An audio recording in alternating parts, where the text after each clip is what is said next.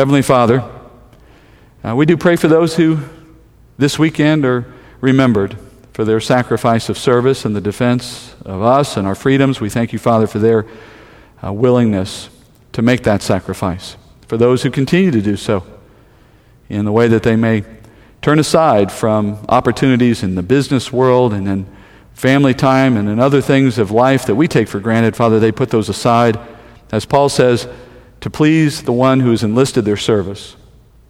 And Father, how appropriate is it that Paul would use a picture of the military person's service as a way of explaining our own service, for so much is similar. We too, Father, are asked by Scripture to set aside the pursuit of everyday life in the way that the world would typically pursue it, so that we might pursue Christ instead, pursue the knowledge of Him, to pursue His grace, to pursue, Father, the opportunity to be His ambassador to a world that desperately needs to know the truth. And we do that, Father, at the sacrifice of self. For what we want is often in contrast to what you want. Just as what our society might want is in contrast to what a military person might have to do in service. So, Father, we take our inspiration from that analogy. We consider the sacrifices made by those who have put their lives on the line for us in wartime and in peacetime. And, Father, we want to model ourselves on that picture for your sake as well, putting our lives at your disposal, becoming living sacrifices for the sake of the gospel, unconcerned for when and how you might choose to take us home, but making every day count in the meantime. Not being afraid, Father, but being confident in the hope of what you've promised would follow our lives here on this earth. And we look forward to that day, that eternity we spend with you. So, Father, I pray that in our study as we go into Matthew would reinforce this understanding, that our life here on earth is not the thing we grasp, but rather, Father, we give it up willingly for the greater things to come. And learning about those greater things, Father, inspires us even more to be obedient to that call and to have a courage to answer it. So we thank you in advance for what we'll learn and for how it will encourage us. In Jesus' name I pray. Amen. All right. Back in our study of Matthew. Now, if you're new to our study today, I don't know if that's possible. Maybe somebody has dropped in on our study at this late time in the 2.5 years, by the way, that we've been in this study.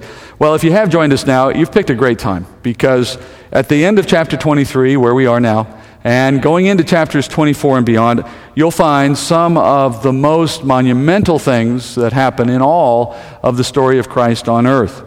You're now in the final week of Jesus' earthly life here with us at this point in the gospel. We're just a couple of days away from Passover on the Jewish calendar. It's a Tuesday afternoon of that week, and Jesus has just spent the better part of the last 3 days teaching in the temple in Jerusalem. And in that time, he's been speaking to large crowds who've come to hear his teaching, but he's also been enduring the constant harassment and inspection of the religious leaders of Israel who've come to discredit him. Jesus sparred with these men in the course of 4 encounters, which we've been studying, and after all of that was over, he emerged triumphant and unindicted by their inspection. He demonstrated he was above reproach, and as such, he was the spotless Lamb of God, qualified to die for the sins of Israel and the whole world. That's where we are now. And at the end of that final exchange between Jesus and the religious leaders, which comes at the end of chapter 23, he delivered a scathing rebuke, which is what we studied last week. And if you remember, he pronounced 7 woes on those men, ending with the 7th last week. And in those woes, he judged them for their hypocrisy and for the way that they have led this generation of Israel against their own Messiah and into their own judgment. They misled the people, they robbed them of their wealth, and ultimately they robbed them of the Messiah and the kingdom. And so Jesus declared those men would pay the ultimate price for their sin, they'd be excluded from the kingdom, and they would face their future in hell, he said. Now here we are, getting ready to see the final statement that Jesus makes to the nation of Israel before his death. Now before we look at that, I want to take you back briefly to something that happened roughly 6 months earlier in Jesus' ministry. It occurred at the end of chapter 12 in Matthew's gospel. And now at that point, there was a moment of great significance in Jesus' ministry, a moment that was pivotal in his approach to offering the kingdom and to what followed in his time on earth. In that chapter, if you remember, Jesus performed a miracle that I call the Messianic miracle. That is, it was a specific miracle that proved that he was the Messiah. And in fact, the people who watched that miracle in chapter 12 recognized the significance of it. They even responded by saying, "This is the Son of David," a Messianic term. But as they saw it, they were met by a contrary perspective. Their own religious leaders who were present said, "No, that is not proof that Jesus is the Messiah. It's proof that he was inhabited or indwelled by Satan." And the people heard that explanation, and they believed it, despite what they saw in the miracles that Jesus performed. And when that moment occurred in chapter 12, we learned back then that the unforgivable sin was committed by that generation of Israel, and as a result, they forfeited the opportunity to receive the kingdom in their day.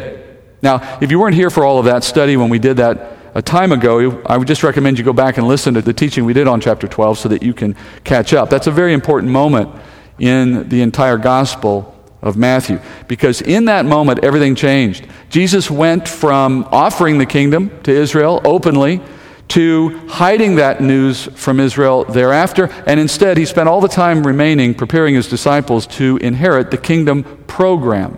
That is, this period of history that we've now been involved in for the last 2,000 years, in which disciples of Jesus have gone out offering the kingdom in his place, mostly to Gentiles throughout the world. That began to be the focus of Christ after Israel rejected him in chapter 12.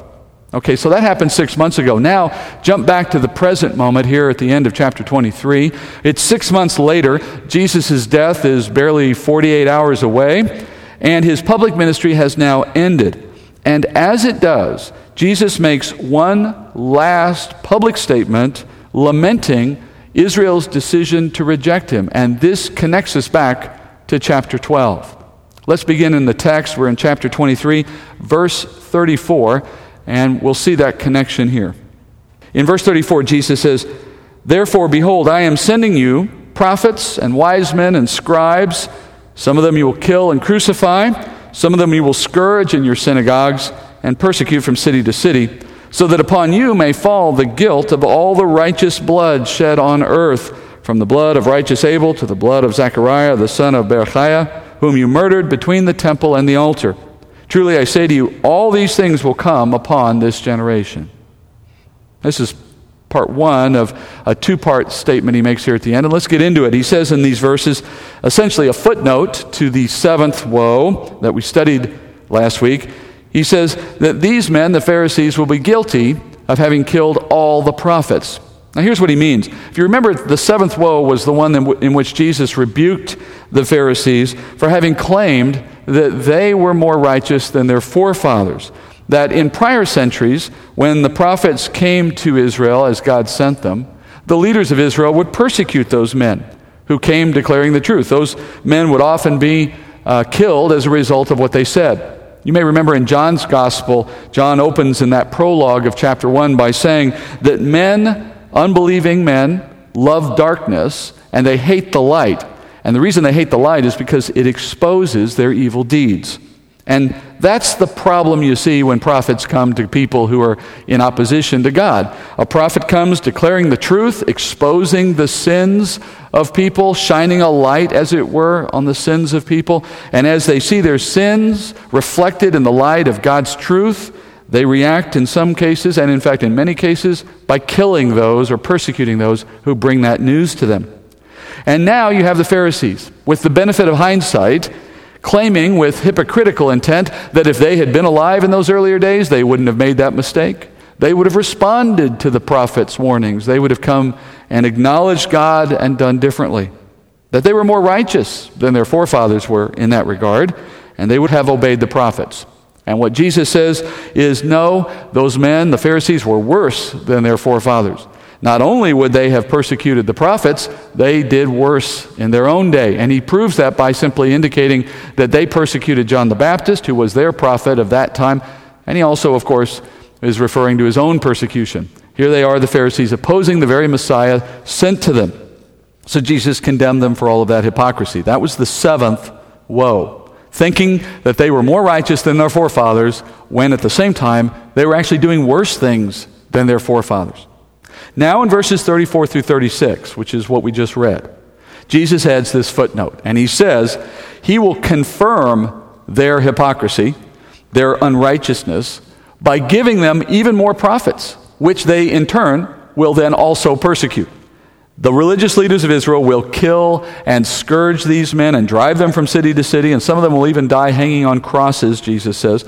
And which prophets are those that Jesus is referring to? Well, of course, he's talking about the prophets of the New Testament age, which, largely speaking, are the apostles. So the book of Acts is our record of what Jesus foretold, because in the book of Acts you see the ministry of the New Testament prophets, men like Peter, of course, and James and others, and you see the fierce resistance that they faced at the hands of these same men and their successors. And so just as Jesus predicted, they were often killed, they were run from city to city. You see in Acts chapter 12, James being the first of those to die for his faith. Earlier in Acts 5, you see the apostles being scourged for their faith after having been tried by the religious leaders. Those historical accounts simply confirm both the accuracy of Jesus' prophecy and the hypocrisy of these men. And in verse 35, Jesus says, that will prove that you are guilty, not just of the blood of the men that you know, but you are equally guilty of the blood of all the Old Testament prophets that died in the similar ways. And he gives a little list here from Abel, he says, to Zechariah. Now Abel, you may remember, is the second son of Adam and Eve. His mistake, if you will, his sin, so to speak, was daring to speak the truth to his unbelieving brother Cain. And as he did that, evil Cain was a witness to his righteous brother's devotion to God. It made him jealous, it prompted hatred, and so he lashed out and he killed his brother. And that was the first righteous prophet killed by an unrighteous person. But that's a pattern that actually was established with those two men that has continued on ever since. Paul refers to that pattern when he talks about another couple of brothers. In Galatians 4:29, Paul says this, But as at that time, he who was born according to the flesh, that is a reference to Ishmael, he who was born according to the flesh persecuted him who was born according to the Spirit, and so it is now also, Paul says. In other words, Ishmael persecuted Isaac. Why? Was it just sibling rivalry? No. Paul says there was a spiritual principle at work. The one who is righteous will always be persecuted by the one who is unrighteous. That is, those of the flesh, as Paul calls them, the unbelievers, will persecute those who are born again by the Spirit, that is, believers. And it has always been that way from Abel and Cain, and it will always be that way, Paul says. And that is why service to the kingdom, service to Jesus, always leads to persecution, at least at some level. Because when you serve God in righteousness or for the sake of righteousness, you stir up those who are opposed to God.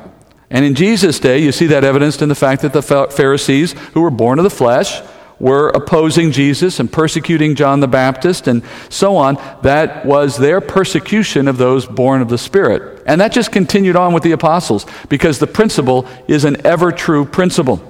Jesus says when that begins to happen, it will simply give evidence to prove the fact that these men, the Pharisees, are no better than their predecessors were. They share in the guilt of their fathers in that respect.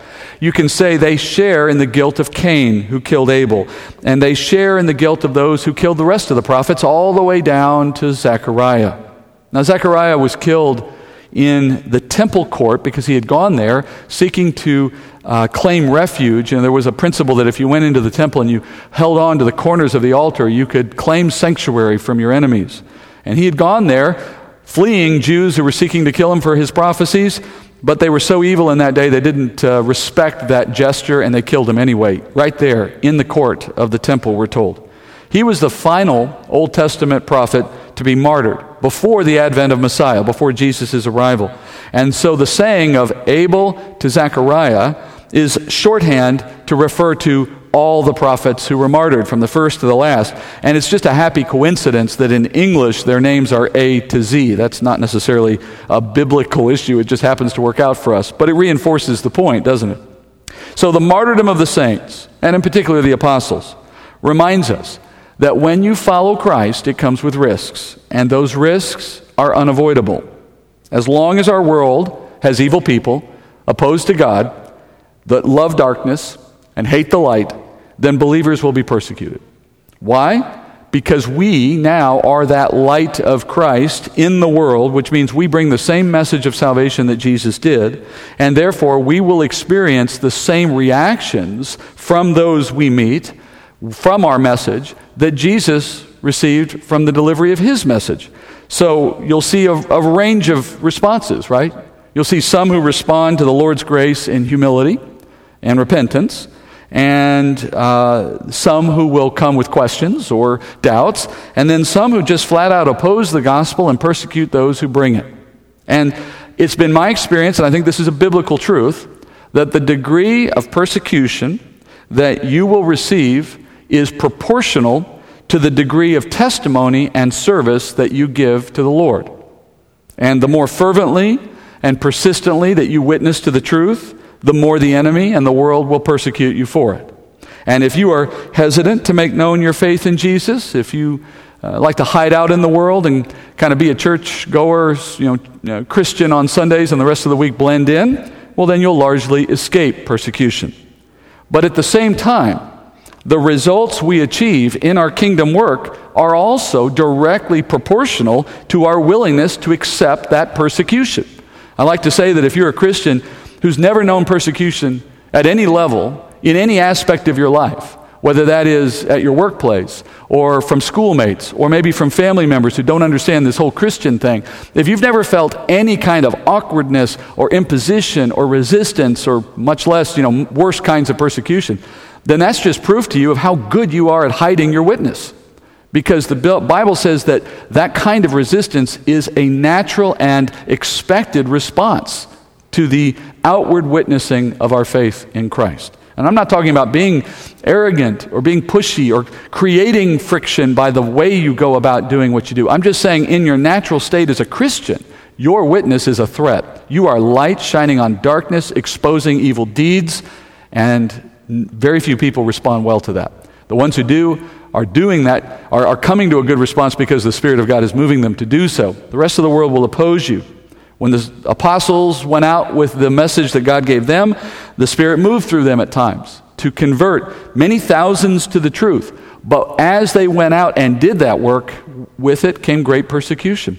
Because the enemy is not going to sit still while they go off and do that work that opposes his agenda. And when those men stepped out boldly to proclaim the truth, the enemy then stepped up his acts of persecution against them. That is a fundamental principle of faith. If you've been looking for a way to be a bold, witnessing Christian without receiving persecution, let me know if you figure it out, but I don't think that's ever going to happen because the Bible says that's not possible. The most effective disciples of Jesus will be the most persecuted disciples of Jesus. And the most persecuted disciples of Jesus will be the most effective disciples for Jesus. If you follow Jesus' footsteps, you end up where Jesus went. That's the principle of Scripture. And there's an important corollary to that truth. When Christians hide their witness from the world, they become weak, but more importantly, the church becomes weak and ineffective. If you make your goal blending in so as to avoid opposition, you may very well live a very comfortable life. You will likely avoid persecution. But do you know why? It's because the enemy has no reason to waste his time and resources on you. You're doing his job for him. You've silenced yourself. And so he moves on to more important targets.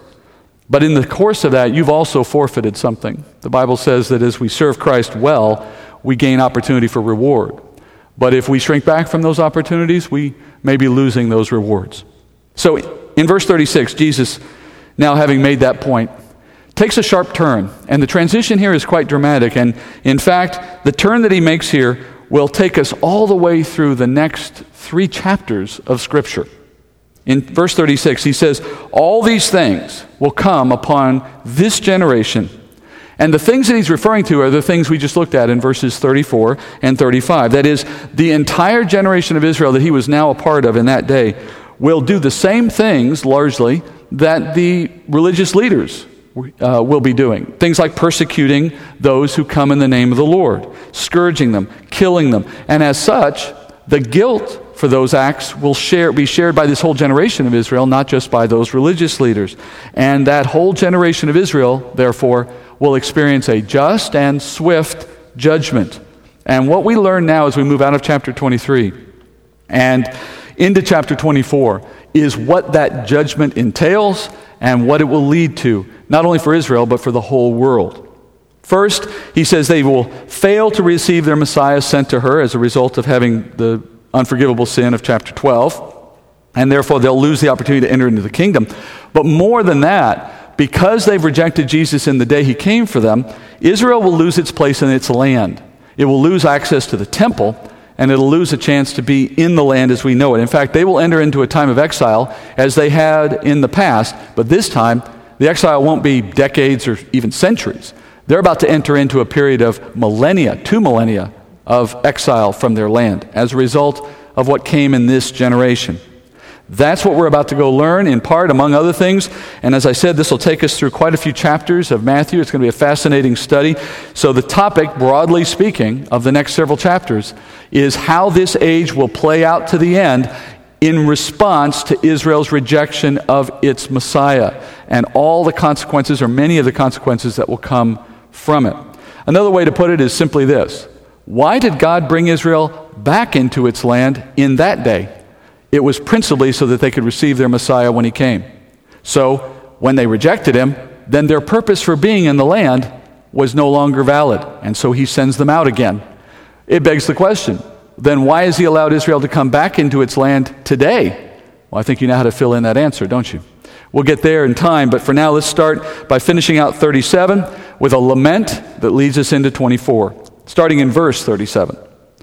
Jesus says in 37, "Jerusalem, Jerusalem, who kills the prophets and stones those who are sent to her, how often I wanted to gather your children together the way a hen gathers her chicks under her wings, and you were unwilling. Behold, your house is being left to you desolate. For I say to you, from now on you will not see me until you say, blessed is he who comes in the name of the Lord." Now, this passage may sound very familiar to you, especially if you've been with me in this study for a while, because we actually studied a passage very much the same as this back in Matthew chapter 12, as I mentioned earlier. This is where these two chapters connect.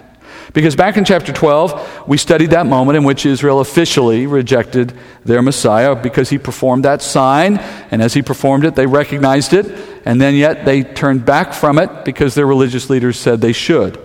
And they blasphemed the Holy Spirit, they committed the unforgivable sin, and they lost the kingdom for that generation. And in response to that moment, back in chapter 12, I told you that Jesus pronounces a judgment on that generation by speaking the words that we saw here in Matthew 23. This 3-verse passage I just read is almost verbatim the thing that we see him saying back in chapter 12. Only when we studied it back in chapter 12, we did not find these words there. Jesus said to them that because of their rejection of him, he could not gather them as he wished and be their king as he desired, but rather he was leaving, and he was leaving their house to them desolate. And that, of course, refers to not only the temple being destroyed, as it happened to do in AD 70, but also the whole nation, just the fact that Israel would not be in its land anymore. And then he set the terms for the recovery of Israel, the return of the Lord, and the reoffer of the kingdom. He says, you'll have to call out on me. You as a people will have to recognize that I am your Messiah and call on me. When you do that, I'll come back. We studied all that in chapter 12, but we didn't find these words recorded there because they weren't there. They were actually in Luke. We looked at Luke chapter 13, and we looked there to find this statement, because what we realized is Luke recorded that Jesus said these words back at the time of Matthew chapter 12, but Matthew just didn't put them in his gospel at that point. Matthew waits and records them here. Why? Because Jesus said it a second time. In the first occasion, when they rejected him, in chapter 12, Jesus issued these words because that was the moment in which the kingdom opportunity for Israel was lost. But here he repeats them a second time, and it's this time that Matthew chose to record them, and he does so here as a way of summing up the conclusion of his earthly ministry and making clear that this is his final statement to the people of Israel. It becomes his parting words, if you will. And as such, they're very fitting because they set the conditions for his return. He says, "You will not see me again until they meet the terms." And we'll talk more about those as we get into chapter 24. But after this moment, at the end of chapter 23, Jesus says no more public things to the nation of Israel. He goes to the cross silent like a sheep going to its slaughter. And his ministry to Israel, his public ministry, has now completed. All that there is now is the one-way trip to the cross, into the grave and out. We know that story, and we're going to be studying it, of course, in the weeks to come. But there's also a period of preparation remaining for his disciples. In fact, in spite of the fact that Jesus says so little to the public, he has a lot left to say to his disciples in private. In fact, two of the most important teaching moments in all the gospel are about to follow in the chapters to come, in the next 36 hours of Jesus' life. The first of those is an extended teaching on the nature of the current age and how it will progress after Jesus departs, and particularly how the end of the age will come about. That's what we're going to study now, and starting in chapter 24. And then following that, the second major thing he does is teach his disciples about the communion meal in the context of that final Passover supper that he has with them. Those are the two last teaching moments he offers his men. First, let's get into the one we're going to study now, chapter 24, of course. We call it the Olivet Discourse. It goes chapter 24 and into chapter 25. It's called the Olivet Discourse because it was delivered while Jesus stood on the Mount of Olives. And that's where we go now. Open with me in chapter 24, verse 1. We read, it says, "Jesus came out from the temple and was going away when his disciples came up to point out the temple buildings to him. And he said to them, 'Do you not see all these things? Truly I say to you, not one stone here will be left upon another which will not be torn down.'" All right, well, this is the opening here. It sets the stage, and we need to do a little bit of background work as we get into this. First of all, you remember he's been in the temple now for 3 days teaching, as we said. And every night, as was his custom, when he finished in the temple, he would leave the temple, exit out the east side of the city, out the east gate, which then took him directly down into a valley that was on the east side of the city called the Kidron Valley. And he walked down that road each day at the end of the day, walked up the other side of the valley, which is the Mount of Olives. He would cross over the top of the Mount of Olives. Ultimately, about a quarter mile later, he'd find his way to a little town called Bethany, where he would spend the night, probably staying in the home of Lazarus and Martha, we believe. And then every morning he'd wake up again with his disciples, make that journey back into the city, and continue teaching. But now here it's Tuesday afternoon. It's been a long day. It's been a stressful day with the religious leaders and the like. So he's walking out of the temple. He's got his disciples in tow, of course. And as they exit out the east side of the city, the disciples engage in a little bit of sightseeing. They are taking in the amazing view of this structure called the Temple Mount, the temple itself, that Herod had built. And Herod's temple was one of the most impressive construction projects that's ever been undertaken in all of the history of humanity. There are massive foundation stones that support this retaining wall around the Temple Mount that hold all this dirt that then holds the temple and so on. These stones are in some cases 60 or 70 tons each, and we still struggle to understand how they were formed and moved and placed into position and so on with such precision. This building was the longest and most complex building project of any that Herod undertook, which is saying something because Herod is known as the great builder of his age. And in fact, it was not completed in his lifetime, not even close. In fact, it wasn't even completed in Jesus' lifetime. This temple wasn't finished being built until 40 years after Jesus died. And then, ironically, it was destroyed by the Romans barely 5 years after it was finished in AD 70. But here you are in AD 28, much earlier than that, and so it's still under construction, although much of it had been done by that point. And so the disciples, like everyone in Israel at that time, are truly fascinated with what's happening around them, watching this building project unfold and looking at the grandeur of it, the ambition of it. And so there they are with Jesus, they're walking out, and they do what guys do. They gawk at the building, they take a look at it, and they're fascinated with it. And they pointed out to Jesus, which I always thought was an interesting moment, right? As if Jesus hadn't noticed he'd been teaching in it for the last 4 days. But anyway, they talked to Jesus about it and they say, "Hey, Jesus, check out the temple. It's cool, isn't it?" And Jesus responds in this very abrupt way.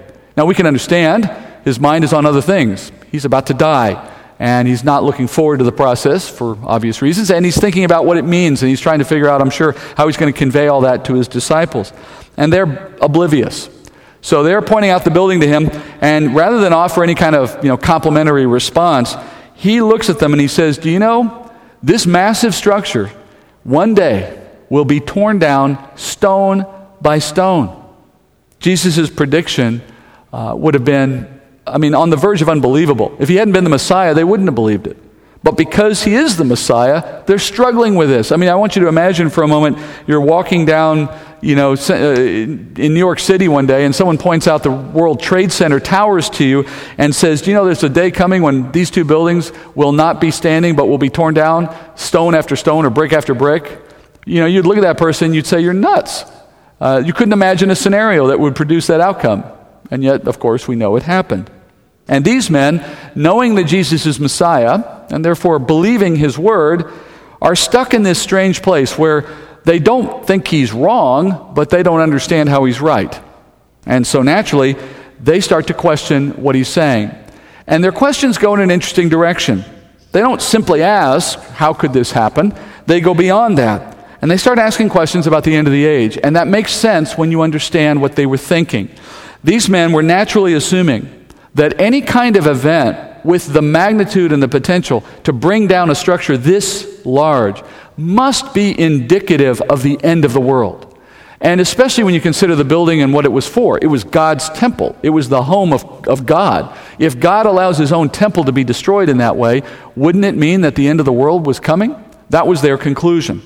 And so, in hearing the statement Jesus made, their mind goes to a series of questions related to the end of the world. And we see that starting in verse 3. In verse 3, they say, we read this. It says, as he was sitting on the Mount of Olives, the disciples came to him privately, saying, tell us, when will these things happen? And what will be the sign of your coming and of the end of the age? Now, Matthew says the disciples came to Jesus privately. That would indicate that he said what he said. Jesus said what he said as they exited from the Temple Mount. But in the time it would have taken them to walk down the Kidron Valley and back up to the Mount of Olives, that's at least 15 minutes or so. So they're spending the next 15 minutes or more contemplating what Jesus said, maybe afraid to ask him, and if there's a crowd around, they certainly don't want this conversation to take place with a bunch of other people listening in and wondering what's going on. So they wait, and when he gets to the Mount of Olives, somewhere they stop, and there's a private moment, and that's when they come to him. And they ask him a series of questions, and these questions are going to serve as our outline for the next 2 chapters, which means for the next several weeks of study. So we need to get this outline right if we're going to understand what follows. And I'm going to take you through it here in a couple of steps. Let's open with the beginning of the questions by looking at the passage that we're studying here in Matthew 24, verse 3. So you see in Matthew 24, verse 3 on your screen, you see the first of those questions underlined. When will the temple destruction happen? That's the first thing they asked, and I think that's the obvious starting point. If I were to tell you that the World Trade Centers were going to fall brick by brick or so on, I'm sure your first thought was, when is this going to happen? So that you're not standing next to it when it does, right? And they want to know that too. Then the second thing they ask him is, well, then when will be the signs of your coming? That's question number 2. Now, keep in mind that they didn't know Jesus was leaving yet. So when they say his coming, don't think that they mean the second coming of Christ, because they didn't know there was going to be anything other than the first coming. They mean the term differently than that. They mean as in coming into your reign, starting your reign as king. Because for now, they'd only seen him walking around the earth in robes as a humble man from Nazareth. They keep waiting for him to assume his position as king. So the way they're speaking here is, what will be signs of your coming into your reign as king?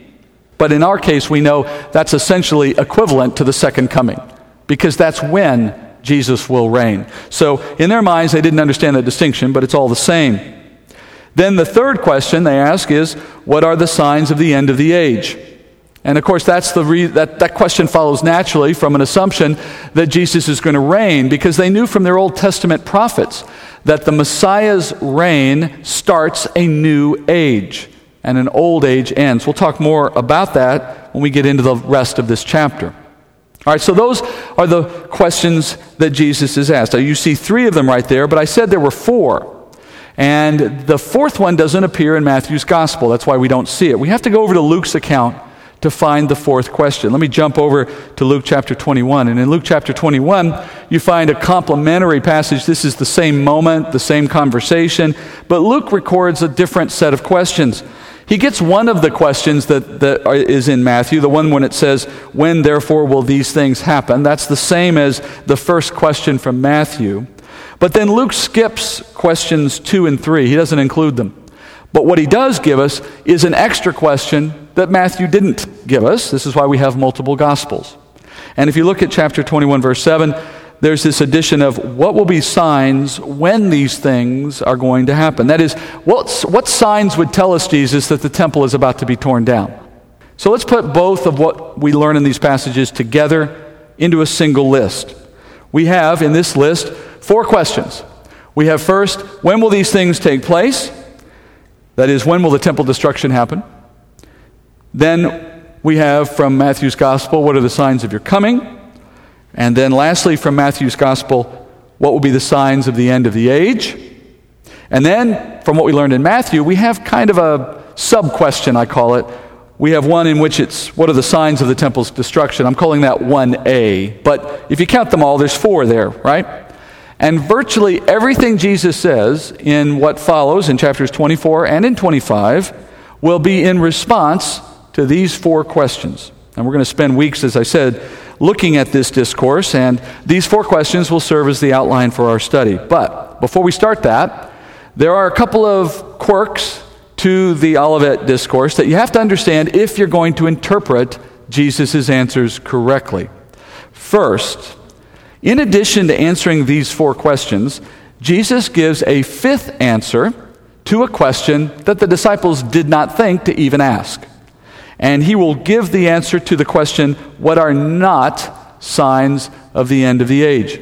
So Jesus adds this extra question. I've labeled it 4 because I labeled the earlier one 1A, but altogether, as you see, there are 5 now.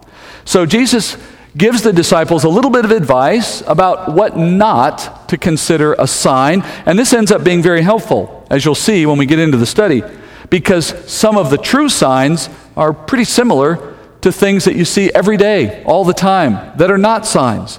So he wants to disambiguate these 2 before he gets into the details. That's the first thing you need to know, that even though there were 4 questions, there's actually 5 answers. And then secondly, the second quirk is that Jesus does not answer these questions in the same order that they were asked. And this ends up being the most important detail you need to understand if you're going to interpret this chapter properly. Jesus reorders his answers according to his own priorities in order to make sure that what he says is well understood. And if you wonder why this would happen, you just have to think about how parents work with children. Quite often, if a small child asks you a series of questions in rapid-fire succession, Mommy, can I go to my friend's house, and can I eat dinner there, and can I sleep over, and whatever, you're not necessarily going to answer them in exactly that order. You might choose to start with the last one and say, first of all, you cannot sleep over tonight. Then you move on and you answer the ones you care to in whatever order. That's just the way we sometimes work when we're faced with a number of questions at once. And Jesus does the same thing.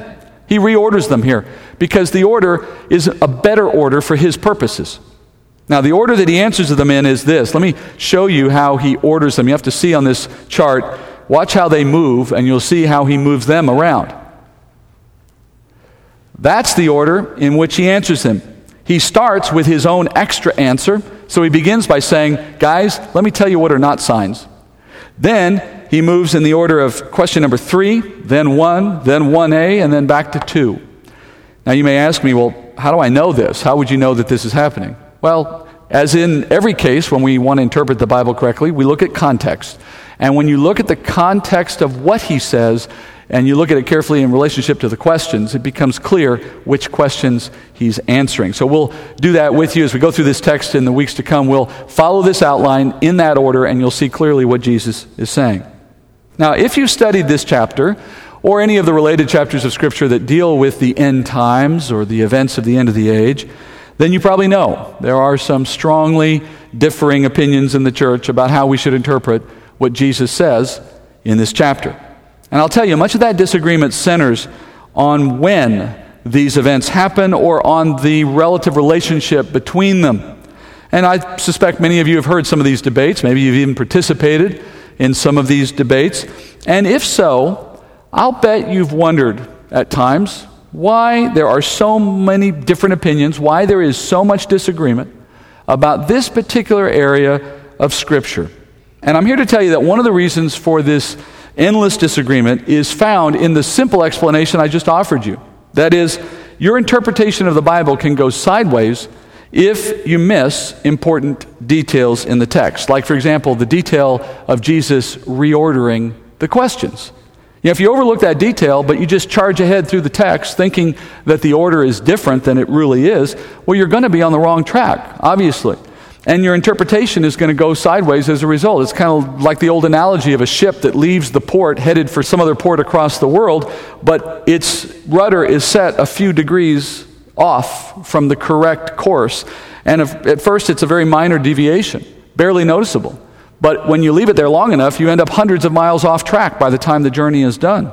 And that's exactly what you see happening in interpretation of this chapter, among others in the Bible.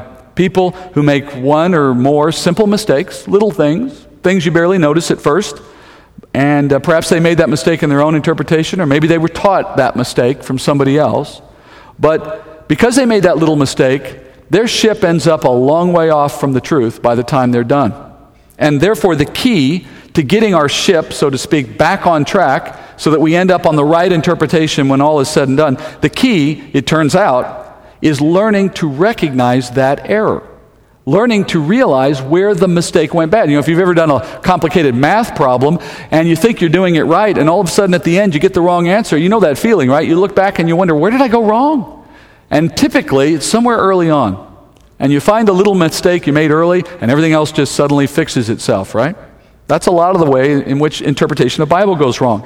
And sometimes, you may encounter someone who has got the knowledge to show you that little mistake. And when you accept that input and you refactor after that, all of a sudden you're like, I can see it now clearly. Now I know where I went wrong. Unfortunately, in my experience, that doesn't happen a lot. You know why? That correction I'm saying does not happen. You know why? Because most Christians cannot explain why they believe what they believe. Most Christians simply don't understand what they've been told. They just know what they've been told. And so the debates that will ensue between differing opinions just become intractable, with no one able to explain the mistake that divides them on a particular passage of Scripture. And when you cannot work out with someone where they've gone wrong or where you've gone wrong in the details of Scripture, then you cannot sort out wrong from right. You cannot make progress. So our study of the chapter that's following is not merely a pursuit of the knowledge of what it says. I want you to understand, just like the study of all Scripture, we're trying to understand what God revealed so that we may share that truth with others, so that ultimately we unite in the body of Christ. Now, I know there are those in the church who would advocate that we should not study this stuff. Actually, there are those who would advocate a continuing ignorance of this area of Scripture. And if you want proof of that, let me read you a quote from a well-known megachurch pastor. I'm not going to give you his name, but this is what he wrote in one of his books. He said, "Today there's a growing interest in the second coming of Christ and the end of the world. People ask, when will it happen? But just before Jesus ascended to heaven, the disciples asked him this same question. And in response, he said this, 'It is not for you to know the times or the dates the Father has set by his own authority, but you will receive power when the Holy Spirit comes on you, and you will be my witnesses in Jerusalem and in all Judea and Samaria and to the ends of the earth.' When the disciples wanted to talk about prophecy, Jesus quickly switched the conversation to evangelism. He wanted them to concentrate on their mission in the world. He said, in essence, the details of my return are none of your business. What is your business is the mission I've given you. Focus on that. Speculating on the exact timing of Jesus' return is futile because Jesus said no one knows about the day or the hour, not even the angels in heaven nor the Son, but only the Father. And since Jesus said he didn't know the day or hour, why should you try to figure it out? What we do know for sure is this: Jesus will not return until everyone God wants to hear the good news has heard it. And Jesus said the good news about God's kingdom will be preached in all the world to every nation, and then the end will come. If you want Jesus to come back sooner, focus on fulfilling your mission, not figuring out prophecy." That was the quote. That quote perfectly illustrates the attitude that I'm referring to. This attitude that wants to perpetuate both ignorance and division in the body of Christ. First, from what this man said, he clearly does not understand Scripture himself, at least not in this area, because he actually misinterprets the very passage he just quoted from. He introduces his comments saying there is a growing interest in Christ's second coming, implying it's a bad thing, but then he goes on to quote a passage that's referring to a different event, not the second coming. And the Bible itself actually says we're supposed to have interest in these things. Hebrews 10:25 says we shouldn't forsake our own gathering together as is the habit of some, but rather encouraging one another. And he says doing so all the more as we see the day coming near. That is, we're supposed to be looking for these things, anticipating these things, encouraging one another in these things. The second thing you notice in that passage I read, that man's quote, he attempts to prove his point using a scripture verse, as I said, that wasn't talking about the Lord's coming, but about something else. We're going to study this in Matthew 24. But here's my point. Look at how that man did his work. He took a wrong turn in his own interpretation, thinking that Jesus said we're not to know about something that the Bible actually says we are supposed to know about. And because of that wrong turn, because he got off track in his understanding, his conclusion is an advocation for Christians to stay away from that entire area of Scripture altogether. Look, it's no surprise that it confused him, but that doesn't mean we have to be confused with him. This pastor has labeled study of end times as, quote, speculating on the exact timing of Jesus' return. Look, friends, endeavoring to understand what the Bible teaches about the end times is not the same thing as trying to time the return of Christ. But more importantly, this man never explains why then does the Bible give us so much eschatology. If it was not supposed to be studied, why is roughly 40% of the Bible prophecy? It makes no sense. There's a passage in 1 Thessalonians 1 I want to end with today. And in 1 Thessalonians chapter 4, Paul says in one passage that we should study and understand some things about the return of Christ and about the church's future. I'm not going to get into that today. We'll cover more of that later. But look at how he opens that passage. That's what I want you to notice. In 1 Thessalonians chapter 4, verse 13, Paul says this, I do not want you to be uninformed, brethren, about those who are asleep, so that you will not grieve as do the rest who have no hope. Paul begins a section that talks about Christ's return for the church and our movement into glory with him. He begins that by saying, you ought not be uninformed about this. And why? Because I don't want you to be without hope. What is this hope he's talking about? The hope he's talking about is the hope of resurrection, the hope of a future with Jesus. So if you're living in a world filled with difficulty and trial, well, that's what we're doing right now, isn't it? And you're trying to keep your mind on eternal things and on the glory that is to come, do you know what the best way to do that is, according to Paul? It's to study it and understand it. That is, it's so easy to become distracted and preoccupied with what's going on here, and if you do that, you have the potential to lose that hope of what is coming, of why death is not our enemy, of why better things await. That's why we study things like chapter 24 of Matthew. It's supposed to remind you of the glorious future that you have in Christ. And the Christian's hope is the hope of knowing this is not the end of us. So the end of us, the end of this world, the end of the age is all about understanding our hope. Paul gives us that assurance, and although ironically in some Christian circles today we're told that we shouldn't study this or that it's a division to study this, the truth is actually 180 degrees the opposite. We shouldn't shy away from this. We should dive into this. And as we do so, if we do our work properly, we'll come to an answer that unites us. And in the uniting of the church, we'll be stronger to do the work God has given us. And if you're concerned about divisions as you study this with me, let me assure you, as I like to say, just because some people are confused about this doesn't mean we have to be. We can be confident that the reason this was given to us is so that we would understand it. And we'll find our hope in it. I pray that you'll be with me through this study. We'll come back next week and we'll begin the first of these questions and move through it steadily. It won't necessarily be a study filled with exhortations to obey or to put away sin, but at the end of the day, what it will ask us to do is be a more serious disciple for Jesus. And that is important too. Let's pray about that as we finish this morning. Heavenly Father, prepare our hearts for a study that challenges us to think about eternal things. Help us to avoid mistakes in our examination of the text. Bring us to a united understanding so that we would be stronger together in our expectations for the future, not divided because we don't understand them. And then, Father, as we face a world that's uncertain and scary at times, use what we learn to make us a bolder witness for Christ, someone who's willing to go out and speak the truth and not afraid of what might come in response. Because we know, Father, that's why you've given us the time here that we have, and we want to use it to the most of our ability to glorify you. And we thank you for the privilege that it is to have that opportunity and a church that will strengthen us for that work. Thank you for this time, Father, and lead us back in weeks to come. I pray this in Jesus' name. Amen.